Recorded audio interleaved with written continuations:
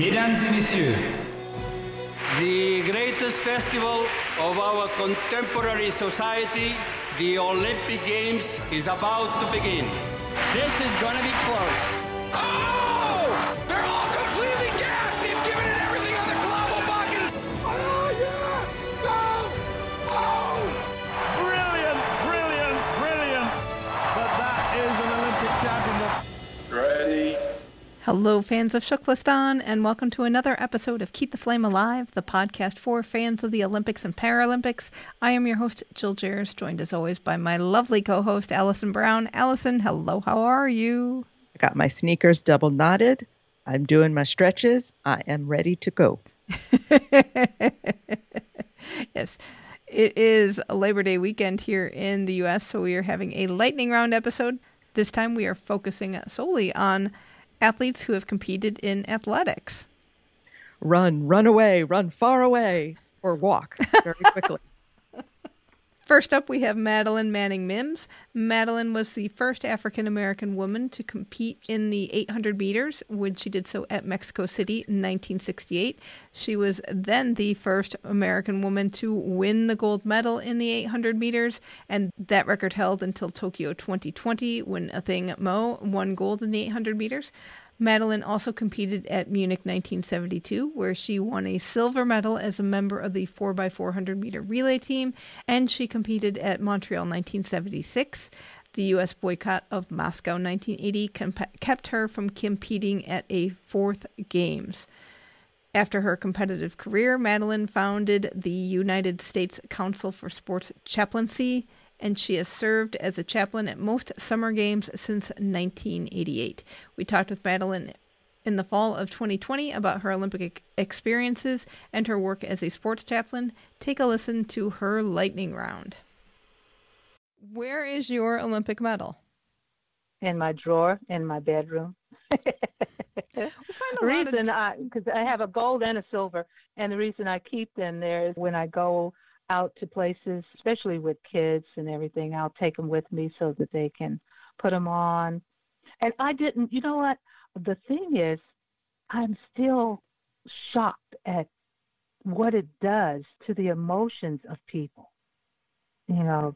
that have never seen a gold medal or never seen an Olympic medal at all, and to put something around it. People have caught their breath. This is funny because, 2017, I went over to Berlin and I was doing some ministry over there as a concert artist and in a conference that was being put on for business people who were wanting to get involved in sports. And I will never forget, I had the medals with me, I had them on me, and they would come up to me and they would go, could I touch them? I was like, yeah, would you like to put them on? And some people would, oh, no. They were so reverent. I was like, it's just a thing. It's okay. You can look at it. You can touch it. Oh, okay. And then, or I'll put it around their neck and they would lose their breath. This one lady fainted. I was like, I put it around her neck. She fainted in my arms. I was like, oh, my gosh. Wow. I was like, is she okay? And they had to pan her and go on. I said, that takes the cake. I had no idea they would do that. But I have to recognize what it means to people who have never paid that price to receive that type of accolade at that highest of level. I think I still don't really understand it yet, but I appreciate it. I really have an appreciation to the award of seeing it and watching others on the TV, on the Olympic channel, as they receive it. I look at them looking down at their medal and turning it over and look, because it is a spectacle that you want to let me see what this look like, what this feel like, all this work that brought me up to get this. But it's a short-lived experience. I mean, you may go back home and the Olympics medal is there for you and whatever, but it's a short-lived experience. And unfortunately, a lot of times you're looking for more. That wasn't enough. I want more. What? Maybe one more, and then you get to be like with Carl Lewis or Michael Phelps, and you've got all these medals. And I remember Carl. I think it was his father that he put one of his gold medals in his coffin. And I'm thinking, he can't see it, he can't feel it. There's nothing that his dad could do with that medal. But I understood that his dad and mom started him in high school. And so it's sort of like we did it type of expression. But it showed this is not an idol God that I worship. The Bible talks about heaven and the streets of gold. I'm like, hey, this is something they walk on up there. This is not something to be worshipped and idolized. But I do understand what it means to a person who has not received anything of that type or of that experience, what it may emotionally do, even though I don't understand the whole thing, because I have one. I have two, in fact. So interesting. I'm thankful. Yeah, and I didn't mean for that to be that long. Oh, that's okay. We love it when we love the stories. I know. I'm sorry. I was trying to be quick with it. And a story came to my mind. Okay, I'm going to try to pull this in some. What is your first memory of the Olympics from when you were a kid? When did you first know they were? I was 12, and I heard about Wilma Rudolph. And I heard about the Olympics, and I didn't know anything about the Olympics. I was like, what is that? And my stepfather at that time said, it's sport where you go and the best in the world come and they compete against each other. And only thing I thought about is, after you told me about Wilma Rudolph, was a black lady that was the fastest in the world among other women. All I thought about, well, I'm in the projects and I'm running around beating the boys around here. Maybe one day I can do that. That's about it. I didn't know anything until I was discovered in high school by my coach. And he started me on that track because he was an Olympic coach, Mr. Alex Ferenczi. And he saw me running, asked my mother if he could work with me. And in the next year, I was first girl in the world to break 55 seconds in the 440-yard dash. And then it just went on from there. I went to Tennessee State University. And he and that coach there, Coach Temple, Ed Temple, was also an Olympic coach. And they got together and began to work together on my workouts. And then all of a sudden, it happened. There I was, watching the world go by me in the Olympic Village. It's amazing. But I wasn't I wasn't like the kids are today. You know, our kids are so knowledgeable about the Olympics, and they see it on TV and that type of thing. And you hear the kids will run up to me and say, I want to be an Olympic champion just like you. And my response is, really? Are you ready to crawl in your vomit? And they'll go, ew. I was like, yeah. So how many times how often did you crawl in your own vomit? Every time it was hot. I was going to say once would have been enough for me. I know. There were times that it was so hot, girl, I would actually faint on the track after getting finished with one of the things that I had to do, a repeat this or a repeat that, and it would be so exhausted and needing water that I actually would faint and I would vomit and end up crawling in my vomit. So thank God it wasn't a whole lot of times, but it was enough. Wow. Another side question, because gotta ask, when you got to be a Tiger Belle, what was the legacy of the women before you by the time you got to Tennessee State? Wow. Well, remember at 12, I told you that's when I heard of Wilma Rudolph? Mm-hmm. Well, I found out that Wilma Rudolph went to Tennessee State University and was a Tiger Belle in Rome in 1960. And she actually in 56, she was at Tennessee State University too.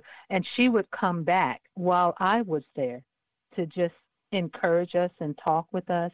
And a lot of the older Tiger Bells who set precedents in the world, because Coach Temple had a barn full of sprinters, and they were top in the world. And so we had to live up to that legacy. They did not play. When they would come back, they would want to know what we were doing and why we were doing it, and don't be embarrassing me out there, and they didn't. They were tough. And when they would get together, oh my gosh, it was like they were still on the track. They would be woofing at each other. Yeah, I beat your so-and-so out there. Well, that's because that day I was sick, but I was 15 when I beat you. I mean, they're going back and forth like it's just happening. And I'm like, oh my gosh, these kids, I think they're going to kill us if we don't do something good. Being a Tiger Bell is no joke. Hey, it is no joke. In fact, this is off the curve. This is sidebar. Cheeseborough is the head coach now at Tennessee State University, and it doesn't have the same type of quality of athletes that came up during the time we came up. And one time I went there, and she had about 100 athletes, and I think 75 were there at the time practicing, and she called them all over, and they sat down. And I said, I see that you have, she introduced me and said, I see that you have the Tiger Bell shirt on. And I said, how many of you are Tiger Bells? And they all raised their hands. I said, like, all of you are Tiger Bells? They were, yes, ma'am. So I said, okay. So how many nationals have you been to? And they looked at each other and they looked, nationals? We're just trying to make our conference. And so I said, in other words, you haven't even qualified for nationals? No, that is hard to do. I was like, yeah. But the Tiger Bells are the best in the world.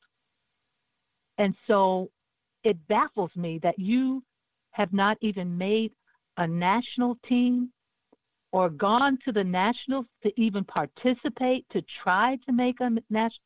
No, ma'am. And I said, okay, then if you haven't, that is not a Tiger Bell, so take those shirts off. And I was teasing, but they didn't know it. And so they looked at each other and like, okay, and they started coming out of shirts. Well, Tiger Bells don't play. Why would they think you were not serious? I would have been scared. Exactly. They were frightened. And so I started laughing. I take my shirt off. I know. And Cheese was cracking up, but she was like, because she knew I was teasing. But they didn't. And so they started coming out. And I said, wait. No, I'm just teasing you. I'm just teasing you. I said, I just didn't realize that was the level that we're at now. And he said, dog, you mean to tell me that your team, all of y'all made the net? I said, every last one of it. I said, during the 68 Olympic Games, there were 8 of us, and all 8 of us made the team. I said there were 2 girls who were from a different country, but they made their team. I said, we didn't play, and you shouldn't be playing either. If you're going to represent us, I said, now I'm telling you something. I was teasing with you, but if some of those mamas that came back to us and asked us, okay, you wearing that Tiger Bell, what have you done? They would not have been teasing. And no telling what they would have said to you. And they were like, oh, wow, we got a long way to go. I said, yeah, but you can get there. And, I mean, it's a large team, so all of you aren't going to get there. But, you know, I think that you can go higher than you're going now because the stakes are too low. You need to put your stakes up higher and expect yourself to do better than what you're doing now.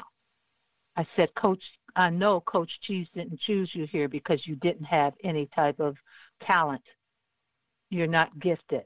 It's the fact that you haven't set the goal, the bar high enough to reach your ultimate, that even if you miss the bar, you still are up there.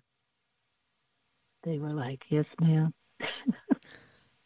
So that's my sidebar. Anyway, next. All right. What was your favorite training exercise? Oh, boy. Besides crawling through your own vomit. Yeah, that wasn't a training exercise. That was the result of hard training. Oh, my. I worked extremely hard, and I was very hard on myself. So there wasn't a favorite exercise or training that I did. What was best, what I loved and coveted the most is winning. Now, all that hard work that I would do would pay off on the track. So what I share with kids today, I said, you can work hard in your training sessions so that you can enjoy your competition. When competition came, you can't rub a salve on yourself and say, I want to, win, or I want to be in the top 3 or whatever. There's nothing. It's your confidence of knowing what you can do out there. So that was where my favor would come into contact with the element of training, was that I would put all that training together. And one thing I would think about is, I only have to do this one time. In training, I may have 20 of these toughies to do, or I may have 10 of these toughies to kill me. And when I think about, I only have just this one time to do this, it would make a difference. It would bring confidence. What sport would you do or coach if you could be an Olympian in any sport other than athletics? What would you do? Other than athletics? Yeah, no running. I think that ice skating is beautiful, although I hate cold weather. So I don't know how you're going to get me out there. But I love to watch. I love to watch the ice skating and the movement. It's probably because I really love the dance. I do worship dance, not as much as I did before, but ever so often. So I love movement.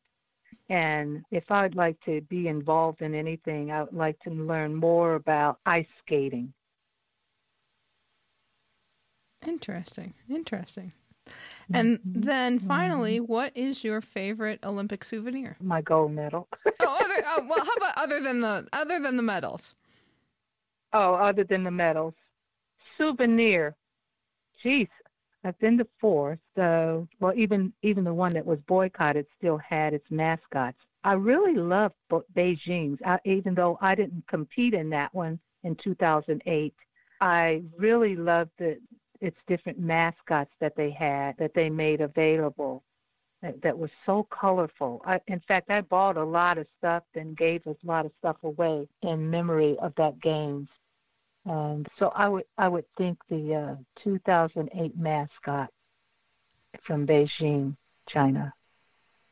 Excellent choice. All right. Madeline, thank you so much for your time. I realize we have a direct line now to Wilma Rudolph. Oh, through Madeline? Yes. Through Madeline. We're only 2 degrees separated, which is pretty fantastic. I loved talking with her so much. It's worth checking out her old episodes again. We'd like to give a big shout out to our Patreon patrons who keep our flame alive. You can find out more about patronage at patreon.com/flamealivepod. Now, if you are a patron who is a gold medalist and above, you get the chance to ask us anything. So we'll be looking for your questions this fall. If you want to get in on that action, head to patreon.com/flamealivepod. Next up, we have race walker Evan Dunfee, and Evan has competed at 2 Olympics. At Rio 2016, he placed 10th in the 20K walk and got a controversial 4th place in the 50K walk. At Tokyo 2020, he got on the podium with a bronze in the 50K walk, and recently he won the gold medal at the 10,000-meter race walk at the 2022 Commonwealth Games. We last talked with Evan as he was preparing for Tokyo 2020. Take a listen to his lightning round. All right. Lightning round. What is your first memory of watching the Olympics when you were a kid? I was 14. I was at my uncle's place. We had a bowl of quarters on the table and we were betting on the events. I knew nothing about it, but Perdita Felicienne was favorited to win the 100-meter hurdles for Canada, and my uncle bet on her to win. So I just went, well, unfortunately, I have to bet on her not to win. And she hit the first hurdle and didn't finish the race. And I still feel a little bit bad about that. It was all your fault, Evan. What year was that one? That was 2004 in Athens. Oh my, okay. Yeah. Sorry, we learn our ages really quick on this question. Yeah, which is fun.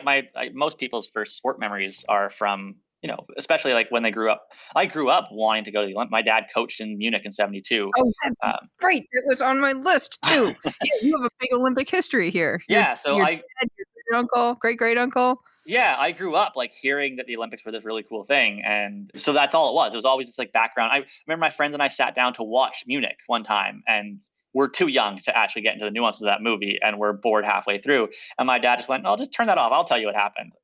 and we spent an hour and a half listening to him tell us about being there. But it is funny that like my first Olympic memory doesn't come until well after my Olympic dream was kind of there. It just was an Olympic dream that wasn't bred from watching from some inspiring moment of it wasn't watching Donovan Bailey win in Atlanta, for example, which for a lot of Canadians it is. And for me, it was probably just hearing stories from my dad about how cool it was and then watching it when I was a teenager. Do you hear stories about your great uncle who did the marathon in 1912? Not really. Like the only thing I really know about that is that so the Cuban athlete who covered himself in beeswax to not get a sunburn and then couldn't sweat and unfortunately became the first Olympian to die during competition. My great uncle apparently stopped and stayed by his side until paramedics showed up and then continued on running, which just shows one sort of how different the Olympics were back then. But yeah, it was pretty cool sort of learning that story. And he's also he's the only ginger on that side of the family, which is just kind of cool that like he also played professional hockey. I played very low level hockey, but I really enjoyed hockey. And so it's just funny to see the sort of like the compare and contrast some of those things. It's fun. Okay, just on a side note, before we started the interview and we were going through our notes and Jill had put in that his nickname was Rover, I said to her, I love him just for that nickname. And now finding out he was a ginger, I love him even more. Rover the ginger.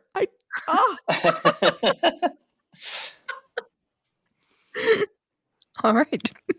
Where do you keep your diploma from Rio? Oh God, I have no idea. It's my mom has a scrapbook. It's full of newspaper clippings, all that stuff. It might be in there. It might be in my childhood bedroom somewhere. Yeah. What is your favorite training exercise? My favorite day of training when I'm really fit, we'll do a 40K in the morning and we'll do a 10K tempo in the afternoon.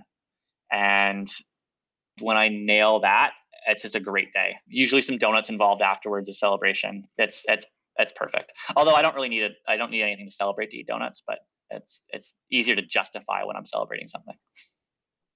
Tim Hortons, or do you have a different donut shop? Yeah, I'm this is blasphemy, but I don't really like Tim Hortons donuts. You're going to lose your Canadian citizenship. They're going to kick you out. Oh, I'm going to lose my Canadian citizenship because this thing that's owned by a Brazilian company. They're still going to kick you out. You can't say anything bad about Tim Hortons. All right, well, best donut then. Best donuts. This is going to be ridiculous. Like the dollar grocery store donuts. Like they're great and they're $1, so you can get 3 of them. Whereas you go to like a fancy donut place and they're $4 a donut, and you're like, well, It's obscene. Yeah, I'm a I'm a very simple person.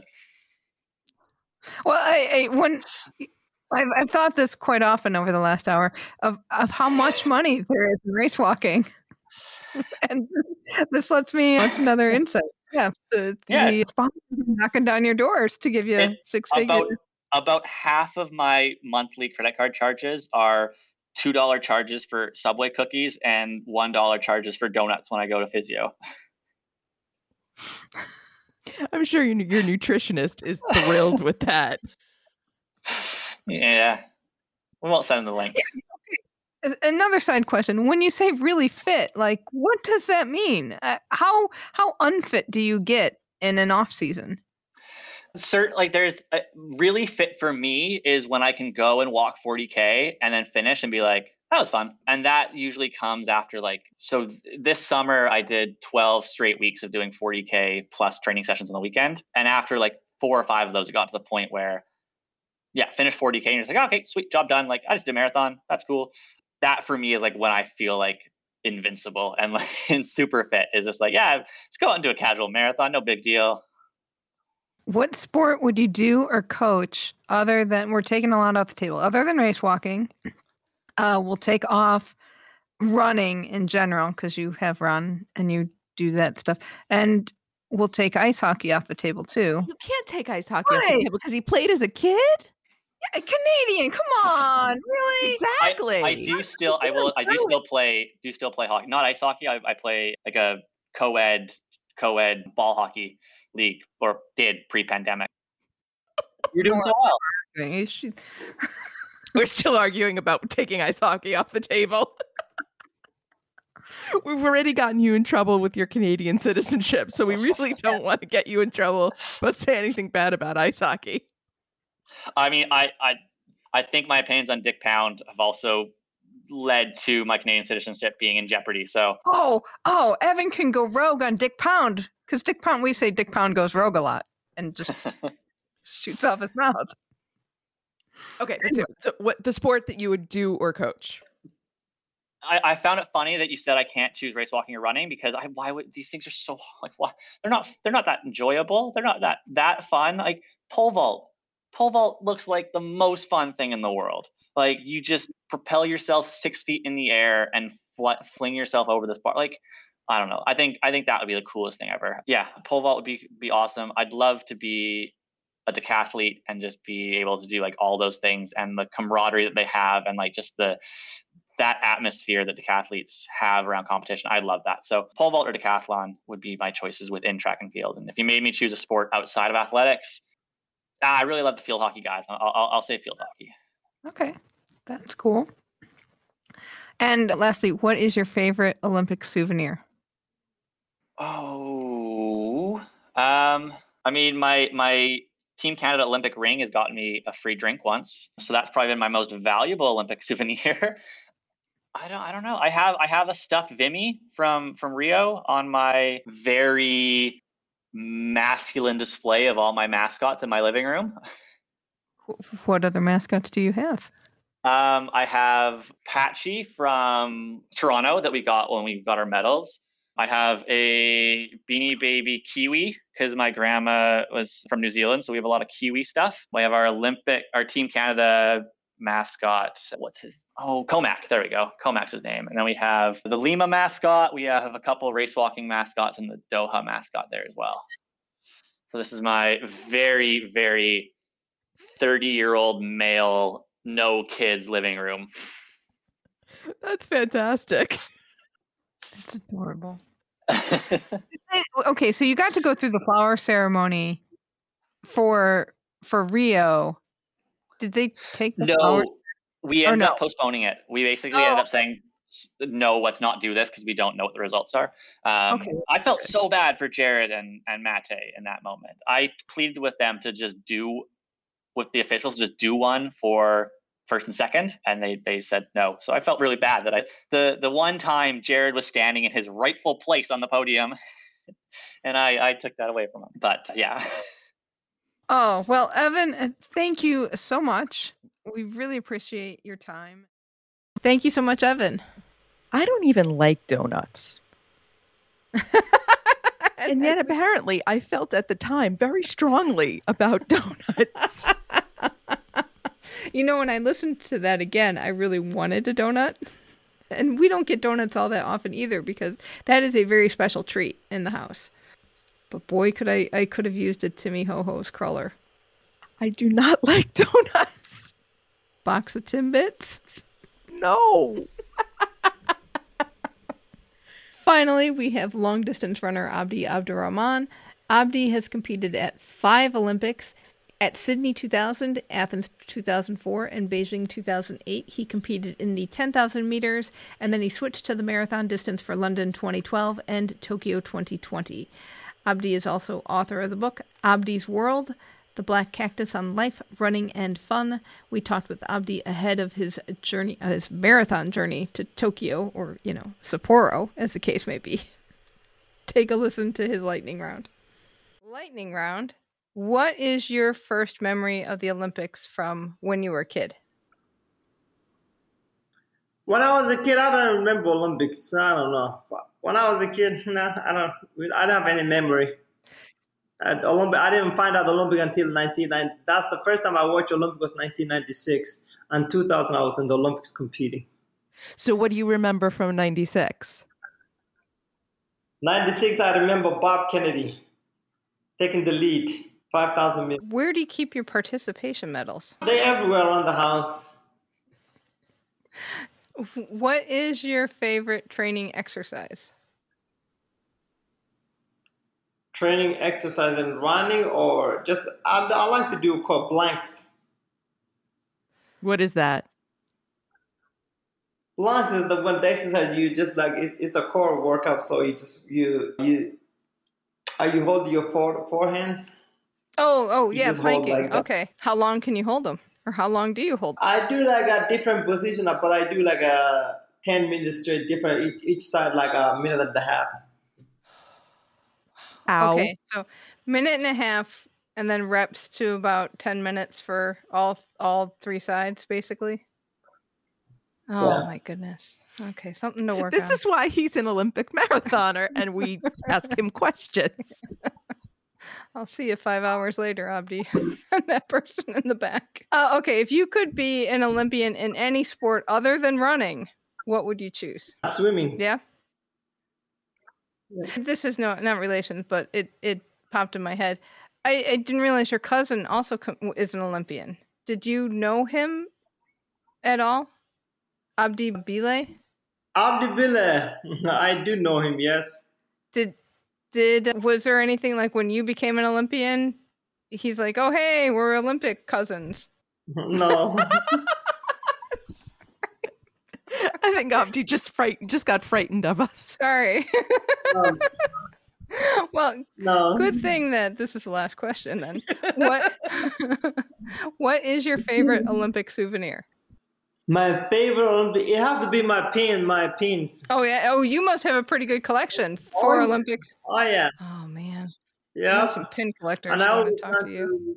I always want to hustle people too at the Olympics. So I know the pins to get. So the hard countries, the small countries, small countries are the most, those are the best ones. I don't go for the Russia, UK. No, you go like the small countries where you barely have any Olympian. They have one person, so it's hard to get their pins. You have like places like Djibouti. Yeah, Thailand always has those beautiful, elaborate ones. Oh, yeah. Now, we've heard that pin collecting will be difficult at Tokyo because some National Olympic committees aren't going to make pins. Are you still going to try to swap pins with people?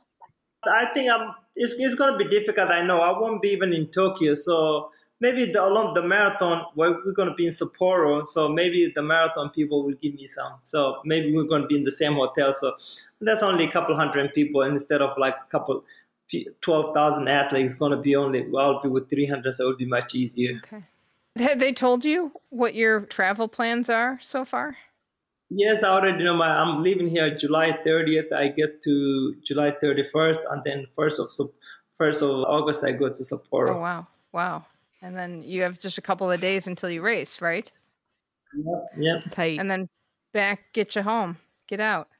Yeah, and then get back home, back to normal life. wait for another 4 years. Or less. Now it's,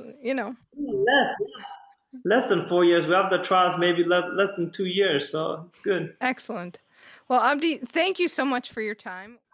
Thank you so much, Abdi. We'll have a link to Abdi's books in the show notes. Unfortunately, that one is not available at bookshop.org, where we have an affiliate store. So if you're book shopping for other books from the show, check out our page at bookshop.org/shop/flamealivepod. All purchases made through that link support the show. And that will do it for this week. Let us know your thoughts about athletics and donuts. You can get in touch with us by email at flamealivepod@gmail.com. Call or text us at 208-352-6348. That's 208-FLAME-IT. Our social handle is at FlameAlivePod, and be sure to join the Keep the Flame Alive podcast group on Facebook. Next week, Book Club Claire is back, and guess what? We're talking about Abdi's World, The Black Cactus on Life, Running, and Fun by Arshok Lostani and lightning round participant Abdi Abdirahman. Spoiler alert, good read. Thank you so much for listening, and until next time, keep the flame alive.